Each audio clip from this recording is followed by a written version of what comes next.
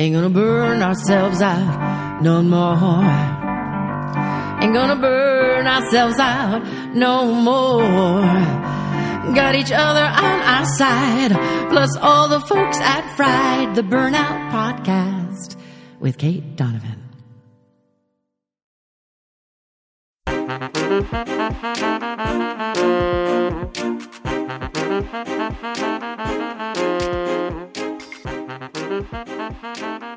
Welcome to Fried, the ultimate guide to burnout podcast. If you've ever been burnt out because of your job, your relationship, or just your life, this is the place for you.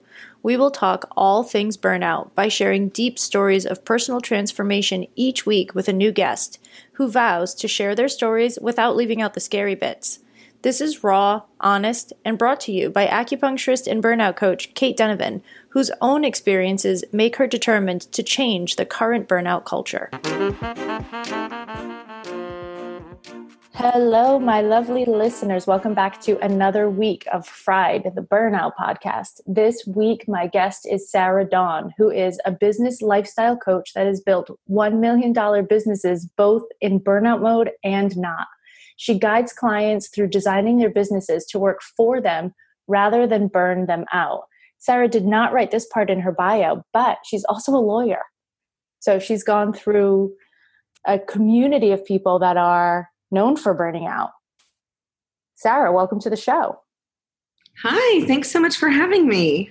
I am so excited to have you here. I spent my whole morning reading through your stuff, and I would like to start the way we start every podcast with, what the heck happened to you? What's your burnout story? Right. We all have one. Mine, and I think probably a lot of people's, starts with just wanting to feel valuable. Yeah. And the beliefs and the definitions I had on what that meant. My lesson on what it did and didn't mean in my life. And for me, it was, as you mentioned, I'm an attorney by trade, and I grew up very poor. And in my mind, to be valuable, to not be poor, to be valued, I had to be a doctor or a lawyer. I don't do good with bodily fluids, so doctor had to be crossed off and lawyer was next. I also am not one to follow rules, but not in a sneaky way. Even as a little girl, it would be more of a shout from the mountaintops that I'm not going to follow your rules. And I got the comment a lot from teachers, from family members, well, you should just be a lawyer. And I see now that wasn't a compliment, but fired up that belief that to be valued for the person I was, this is the path. So that's the path I took. And they do teach you, maybe indirectly, but the message is loud and clear that burnout equals success. That if you're not tired, if you're not just hanging on by a thread, you're doing it wrong. And again, that's what I needed to do to be valuable. That's what I needed to do to be valued. So that's what I did. And it was, I won't pretend like it's all bad, and I won't pretend like that is every attorney's story, but it definitely is set up to be that way. And when you say they teach you that burnout equals success, are you talking about the structure while you're in school? Yeah, the structure while you're in school, the structure to prepare in law school, all of your grade, your entire grade for the semester is based on one test. And there's a couple classes, maybe a couple writing classes that are different. You have a couple writing projects, but the majority of law school, everything is based on one test every semester, your whole grade. And then pre-law school, you have one test that determines what school you can get into. And then when you're done, you take the bar exam. One test decides if you're going to be practicing law or not. So it's definitely set up to be in the moment, very intense, and cram everything into one place, which is just a recipe for burnout. And there's the argument that that's just how the real world is going to be, but it's a little backwards also. Is it how the real world is going to be, or are we deciding that in advance and just setting it up that way? And yeah, I had bosses, I had law firms that I worked for that really were just set up to suck you dry and then take a little bit more. And that's where I felt valued. So I was doing it and I was proud of myself for it. And I started my own business that is super successful. However, at the beginning, my whole marketing strategy was I'm available to my clients 24/7, which is fucking crazy. You can't do that shit and let it last.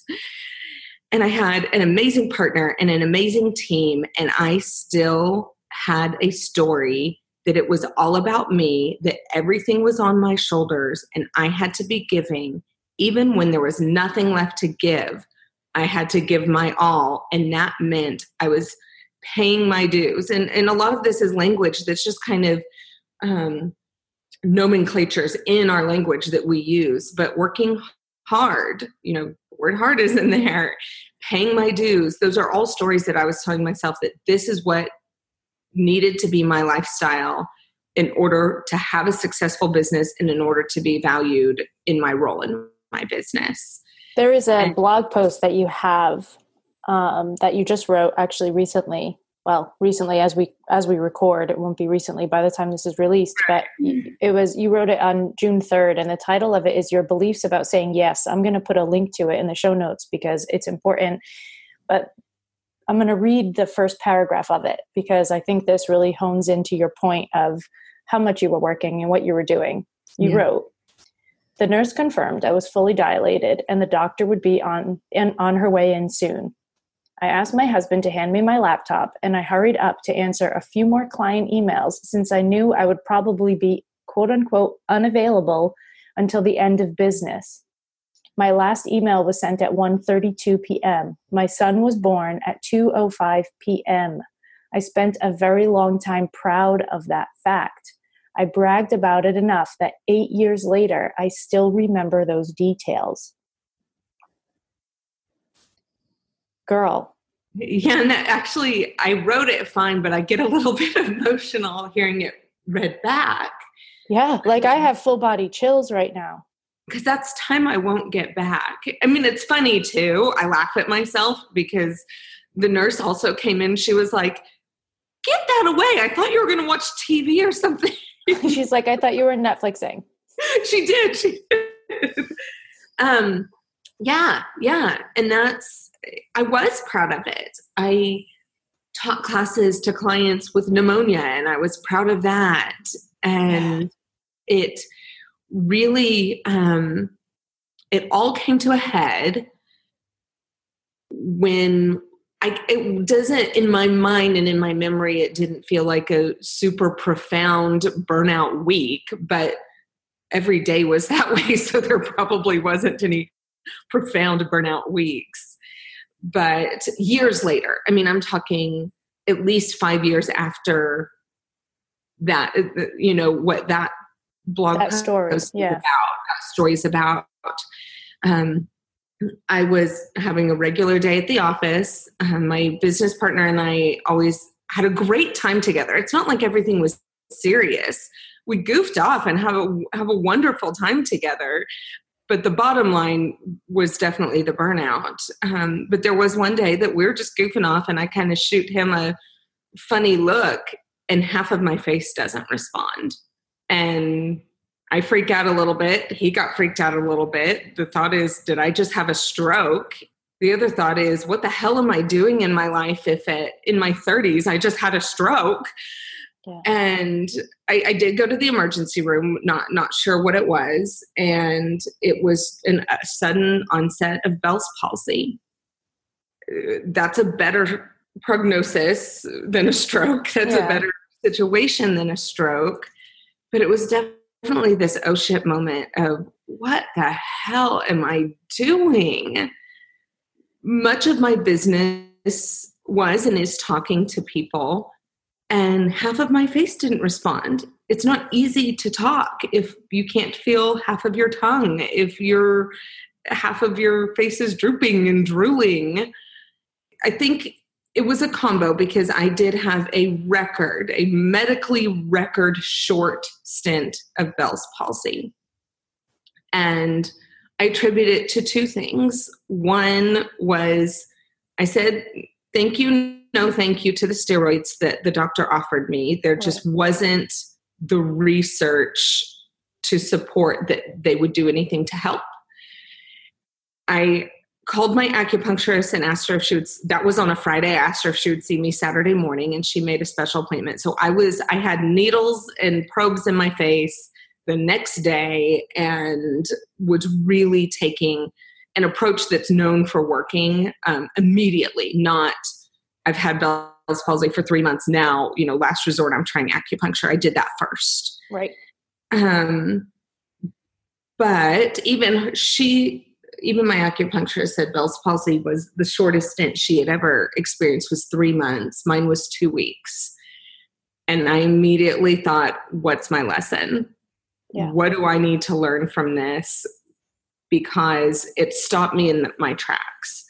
Not to say it happened, I was reading about your Achilles, not to say it happened because I needed to learn that lesson, but I definitely had the lesson to come out of it. What needs to change? Because I can't do anything. I can't burn myself out if I want to, if I can't speak, if I can't communicate, or if I'm not comfortable putting my face in front of people. Yeah. But this was sort of the accumulation of things, because in the post that you wrote about this on Instagram, you wrote, we were nearly 5 years into our business. I was working like crazy and had zero self-care routine. Working myself sick made me feel powerful. And as nutty as that sounds, I know I'm not the only one. In the year prior, I had multiple instances of walking pneumonia, chronically inflamed endometriosis, and PCOS leading to surgeries, which left me with months of brain fog and extreme pain. So the Bell's palsy is at the end of this. It's not like there was no information from your body that things weren't going well. Right. My body was screaming to me, and every time I ignored it, I thought I was that much stronger. Right. And Bell's palsy was the thing that just threw you over the edge mentally, really, because physically you had been thrown over the edge multiple times, like over and over. Right. But mentally, the Bell's palsy was the thing that got your attention. Yeah. And I definitely believe it's because of the nature of it. Yeah. We can run through pain, with the endometriosis and PCOS. I can get up and teach a class of 50 people with pneumonia, and, take enough something over the counter that my symptoms are quashed for the moment. When the primary nerve in your face has no signal going to it, you cannot will yourself to move your face. Right. You can't take enough ibuprofen to muscle through it. Your face isn't moving. It's it. There's no willing around it. And tears came from that. Yeah. Because I was used to being able to will myself around symptoms. This one wasn't going anywhere until I learned a lesson. And this is, to be honest, similar to my Achilles. I mean, I'm an acupuncturist. I've studied all the self-care. I have done very significant 2-week self-cultivation retreats in the mountains in China. Yeah. To be in touch with myself and to know better and to. But that makes me think that no matter what happens, it's okay because I can fix it. And this is the first thing that's happened to me that I can aid.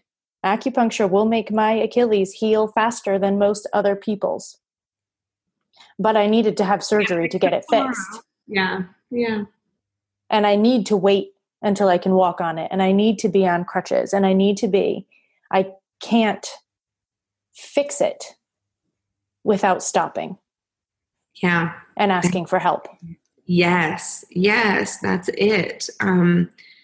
Being willing to stop. And it's funny because it's hard when we've been through the other side and we see, you use the word, when we have the shine on it of learning that lesson in that time, we forget about some of that pain and some of those emotions right in the moment.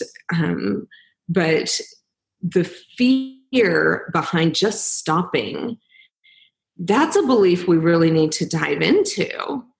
Yeah. What is that fear? What's the belief system that built up that fear? Just stop. It's just stopping. You go all the time. What's the harm in stopping? Yeah, for me, it comes from probably a similar place as you. I grew up broke as a joke myself. If I stop, will I be broke like that again? Yeah. It's a huge one for me. It's not the only thing. Absolutely, it's not the only thing. One of them is money. I mean, it sounds, we're not supposed to say that when we have passion-based businesses, but it is a part of it, is money. The other part of it for me is what you were saying before. Am I valuable if I'm not productive?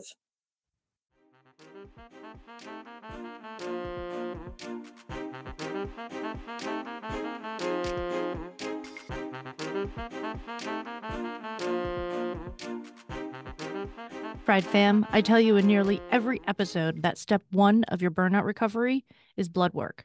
And I know that a lot of you avoid it because it's a pain and because your doctor has told you that everything is quote unquote fine. And they refuse to test all the things that you think you need. What if I told you that you could test what you want, when you want, from your home with just a couple of drops of blood? Cyfox Health allows you to do just that. You can buy tests as one-offs or join a membership. Either way, you can test and track your results to help you make decisions about your burnout recovery journey. Get 10% off any membership, subscription, or one-time test kit right now. Go to cyfoxhealth.com/fried for your discount. That's SIPHOX health.com/fried.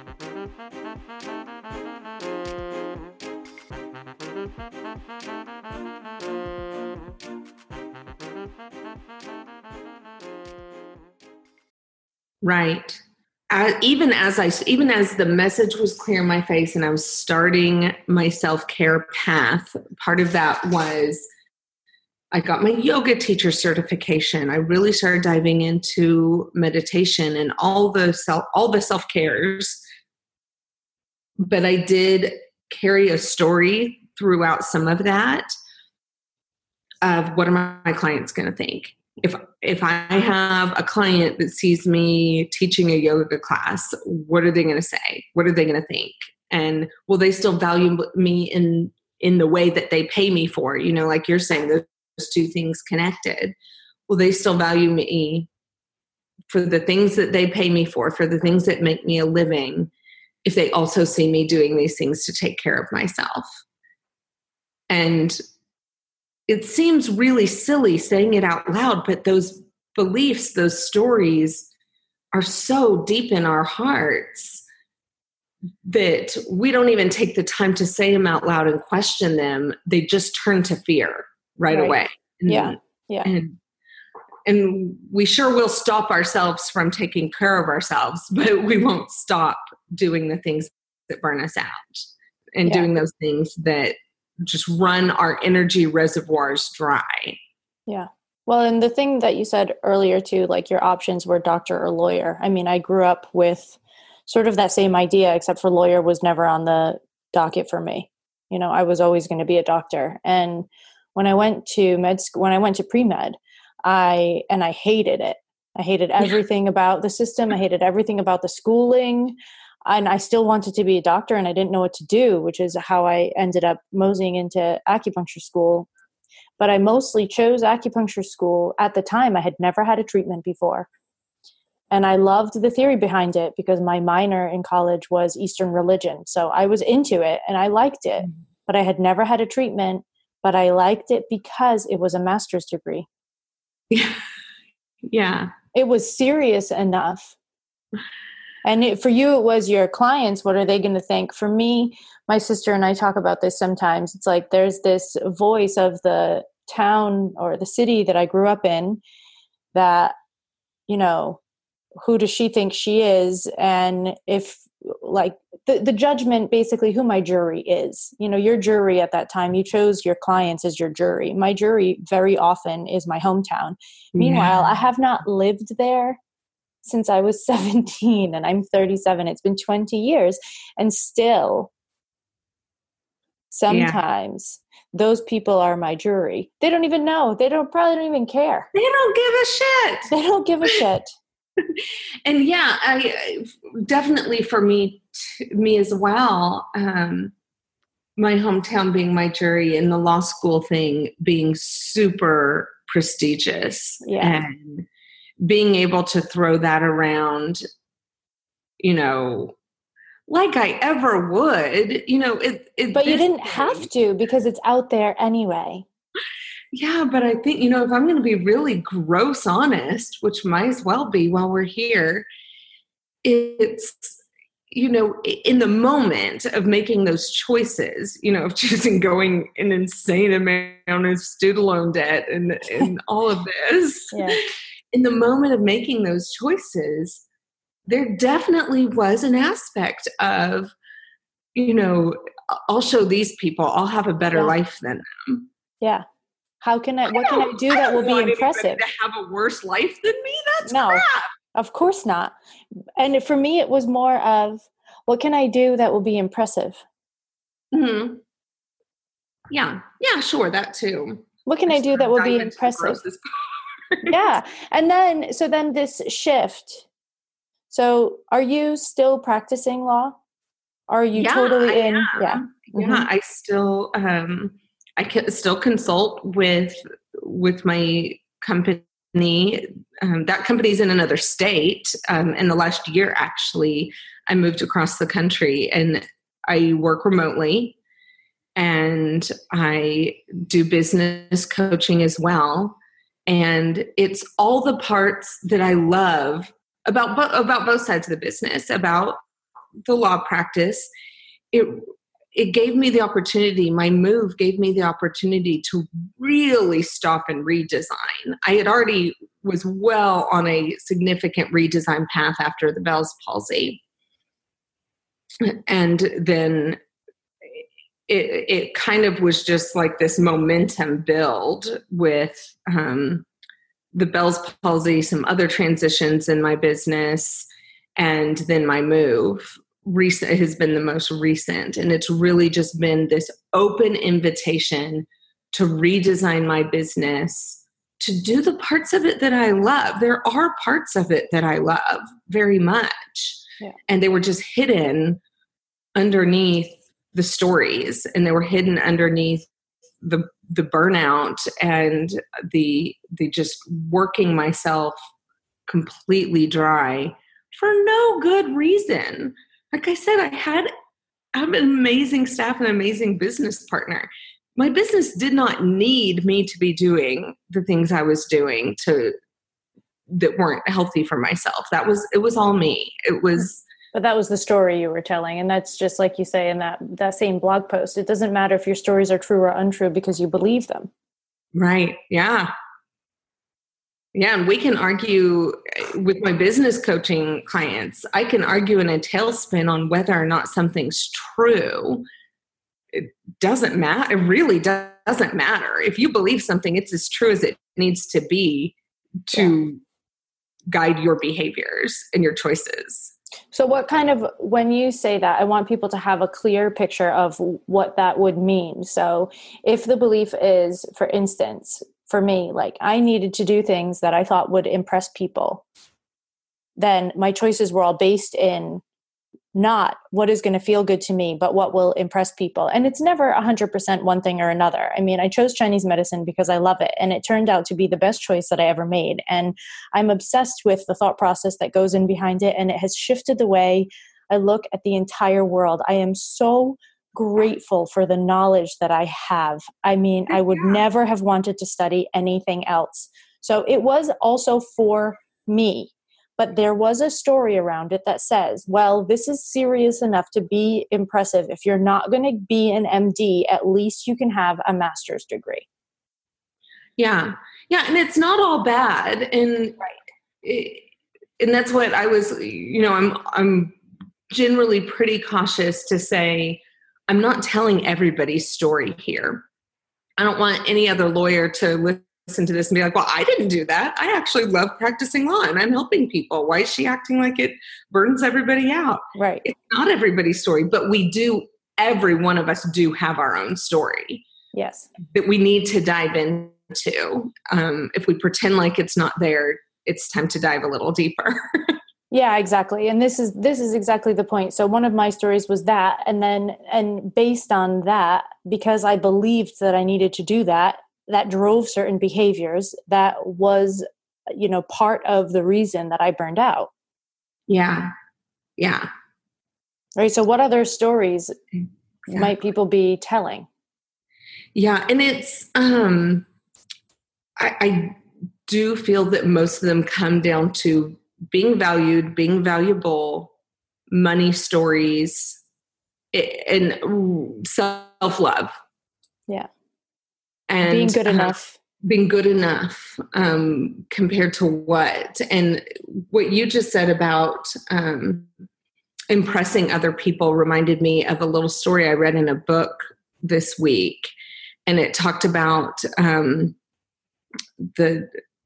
something about like a transient comfort place or a transient goal. And the example the lady was telling in the story was that when she would go somewhere with her grandmother would always say, well, remember we're parked next to the green car. Mm-hmm. And would always gauge where they were parked based on something that was movable. And sure enough, at the end of any shopping trip, they would go back out to the parking lot and they would be wandering the aisles for hours because their beacon was gone. Because the green car had driven away. The green car was gone. And we do that so much with our self-value, where we'll base it on things like impressing other people, mm-hmm. which is going to move all over the place. And if we keep making our life choices based on these transient things that move around, we're going to be wandering around lost and burned out and tired because we're emptying that energy reservoir to achieve something or based on something that's transient, that's going to move, that really has nothing to do with us and our goals. Right. And this goes into the same blog post that you didn't use these words, but it comes down to people pleasing. Yeah. Right. If people need things from me, then I need to give them to them because I need to be sure that people are happy with my performance because and you can't really control if other people are thrilled with you or even like you. No, because it really has nothing to do with you. Right. And again, you can argue the truth of that, but it's other people's pleasure is the green car. And because they're walking around their life with their own stories, with their own people pleasing, with their own pains. And what you're doing to fulfill yourself has nothing to do with them because they're too busy burning themselves out trying to get their own value. Yeah. Yeah, we go into these really big stories about what we mean to other people. And God, it is really, and it's interesting because not feeling impactful in your life is a symptom of burnout and also a cause of burnout, according to research. Like, this is what the scientists say. Not feeling impactful is both a symptom of and a cause of burnout. Yeah. So you want to feel like the things that you're doing are valuable, but if you place the judgment of that value outside of yourself, you're never going to get there. Right. You're never going to get there. My first job as an acupuncturist was fertility. And it's all I did for 6 years. All I did was help people get pregnant. And I was very good at it. We had a lot of success. I worked in a fertility clinic. I also had a private practice. And I had hundreds and hundreds of pictures of babies that I was a part of creating. But the one that didn't. Well, not even that. It didn't really. There are some people that thrive in that, but I was like, okay, it worked. Yeah. Yeah. And I was happy for the people, but it didn't make me feel better about myself. Because I was trying to please them in order to get, the thing that I wanted to get out of it. But their pleasure was joyful for me. I was joyful for them. Absolutely. But for them. Yeah. It didn't make me feel like, oh my God, what an impact you made. I thought, wow, they finally got what they want. That is so amazing. Like, good for them. And there's some health in humility. But when your setup is that this is the thing I'm going to do to feel valued and valuable, and then that's not your reaction to it, then you're still searching. And we set ourselves up to then do more and more and more and more. Exactly. Because we want that feeling. We say that we're seeking a result, but we're seeking a feeling. Yeah.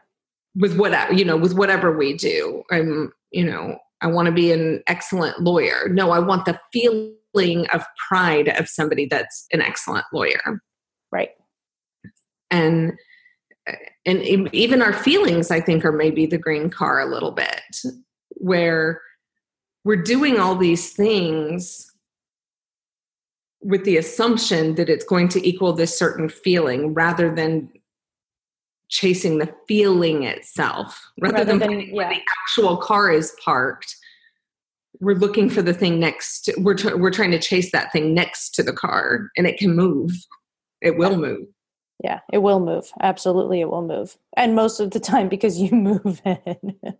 Right. Because you're getting in your own goddamn way. So you had a bunch of physical reactions to burnout. Your body was burning out in all sorts of different ways. Did you also have mental, emotional burnout symptoms during that period, or was it mostly physical? My pause says yes. In the stories behind our own emotional health, and myself included for sure, I wasn't even going to admit to most of my physical ailments. Right. No way in hell I was going to admit to my emotional ailments. My husband will tell you that I'm much more pleasant to be around these days.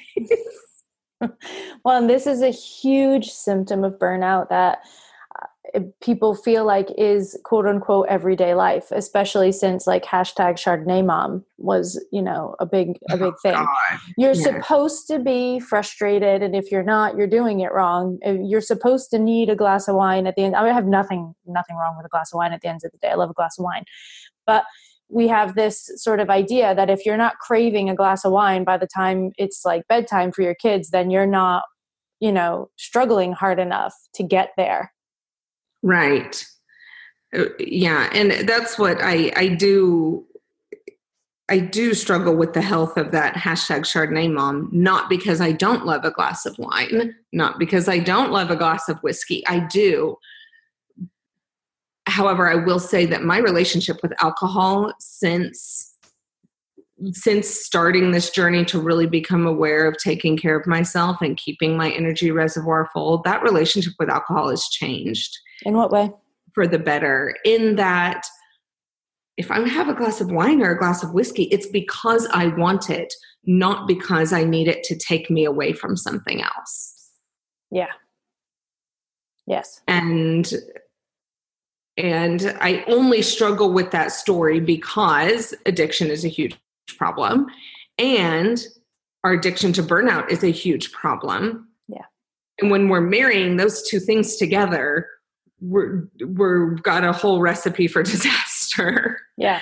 Yeah, absolutely. And it's that story that you're doing it right if the bottom of a bottle is your saving grace at the end of the night. And when that's something that we bond over and something that's funny, we kind of need to dive into that one. But yeah, the emotional health definitely attaches to addiction for a lot of people. I was very fortunate that wasn't my path, because there's a lot of addiction in my family. But that emotional health is the first thing that we pretend we don't have to take care of, that we pretend doesn't exist, the unhealthiness. Yeah, this amount of frustration is normal. It's normal for me to explode on my family. They're making me crazy. This is one of the things that I hear most often from people who have burnt out and are sick of their own bullshit and are wanting to do something about it. They come to me nearly in tears every time saying, I hate the way I'm treating my family. Yeah. But I feel so terrible all the time that I don't know how else to do it. I'm so frustrated. Everything sets me off. And your family's the safe people to freak out on, because they're probably not going to cut you out of their life the first time or the 10th time. Right. Or the 100th time, because we, again, are all carrying the story that this is normal. And particularly, when I'm looking at entrepreneurs, you chose this thing. People that have their own business, you chose this thing, and you're allowing it to be set up in a way that you have no energy left. You're drinking too much, and you're freaking out on your family. Yeah. How do we redesign this into something that actually is working for you?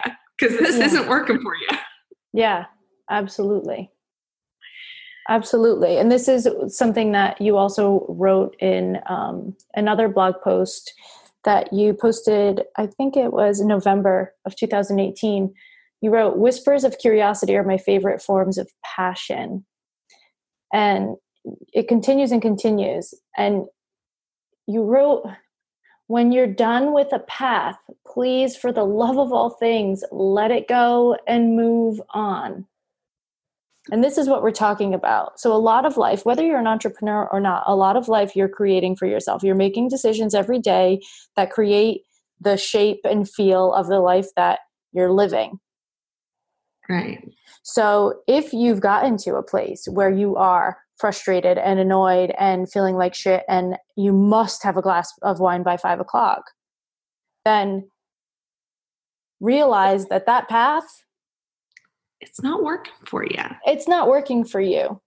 And the way to find your way back is to get curious about the things that spark you. Yeah. And that I'm so glad you brought that one up, because it's been circling in my mind recently. This theory we have about waste.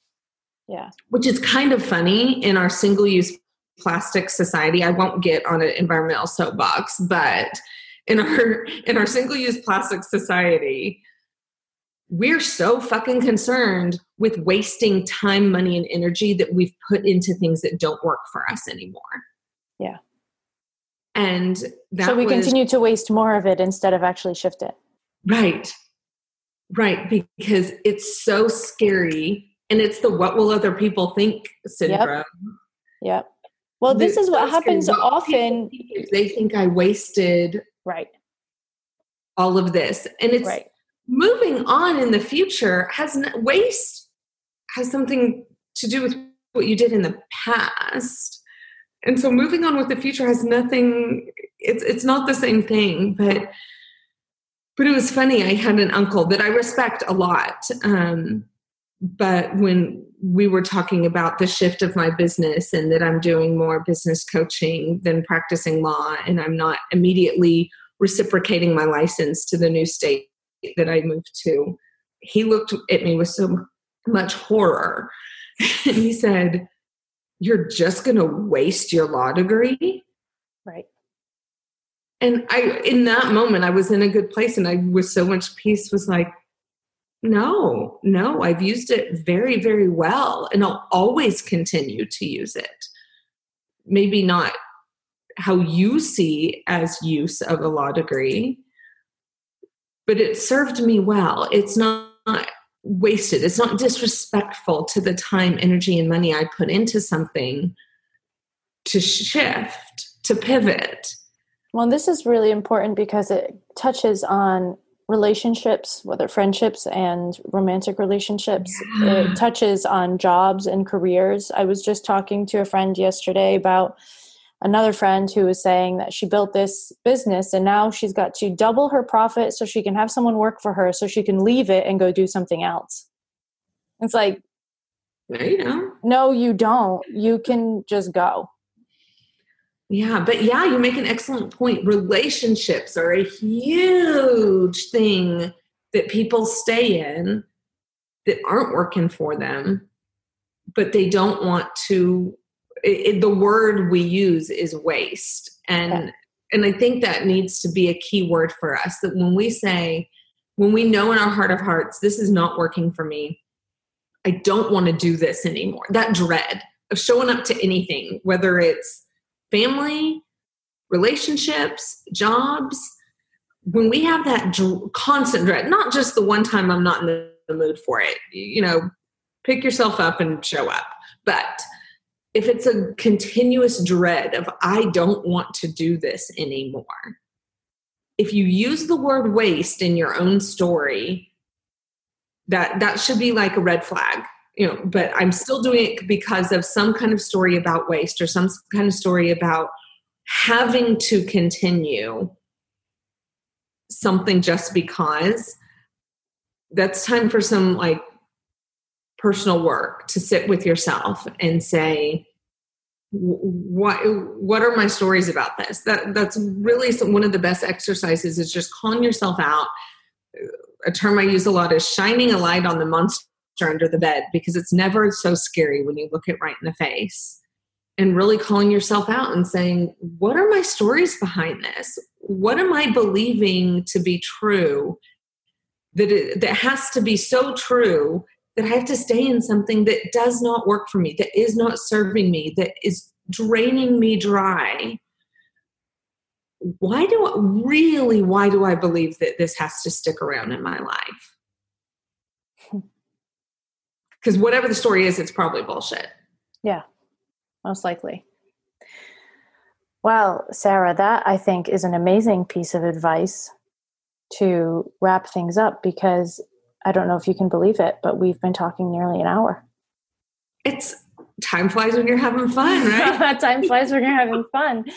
Is there something that you feel like you would like to leave people with before you go? I think what you just gave people is valuable enough. Just that one exercise, I think, is really powerful. And if that hit anybody in the gut, please go sit and do it now. Unless you're driving, then you can wait until you've parked somewhere. Otherwise, do it now. Yeah, you'll miss 5 exits if you start doing this thing while you're driving. But is there anything else that you would like to leave people with before we finish up? That was it. That good point.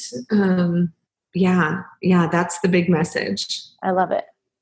Sarah, thank you so much for your time. You are another one of my lovely guests who got up super early to spend some time with me, and I do appreciate your early morning energy. So thank you so much for being here. Yes, thank you for having me. It's been a really good time. All right, everybody. That wraps up another episode of Fried the Burnout podcast. And this one, I really think that you might need to listen to twice, because there's a lot of self-inquiry that Sarah offered you within this episode that if you take the time to really sit and do it, you might be cracking on to some clarity before you even realize it. I mean, there's a lot of really powerful things here. I will include some things that Sarah said, some quotes, and all of the ways that you can reach her in the show notes, which you can find at friedtheburnoutpodcast.com. Until next time.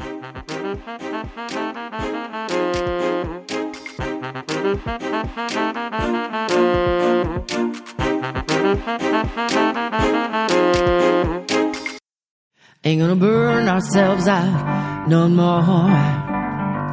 Ain't gonna burn ourselves out no more. Got each other on our side, plus all the folks at Fried the Burnout Podcast with Kate Donovan.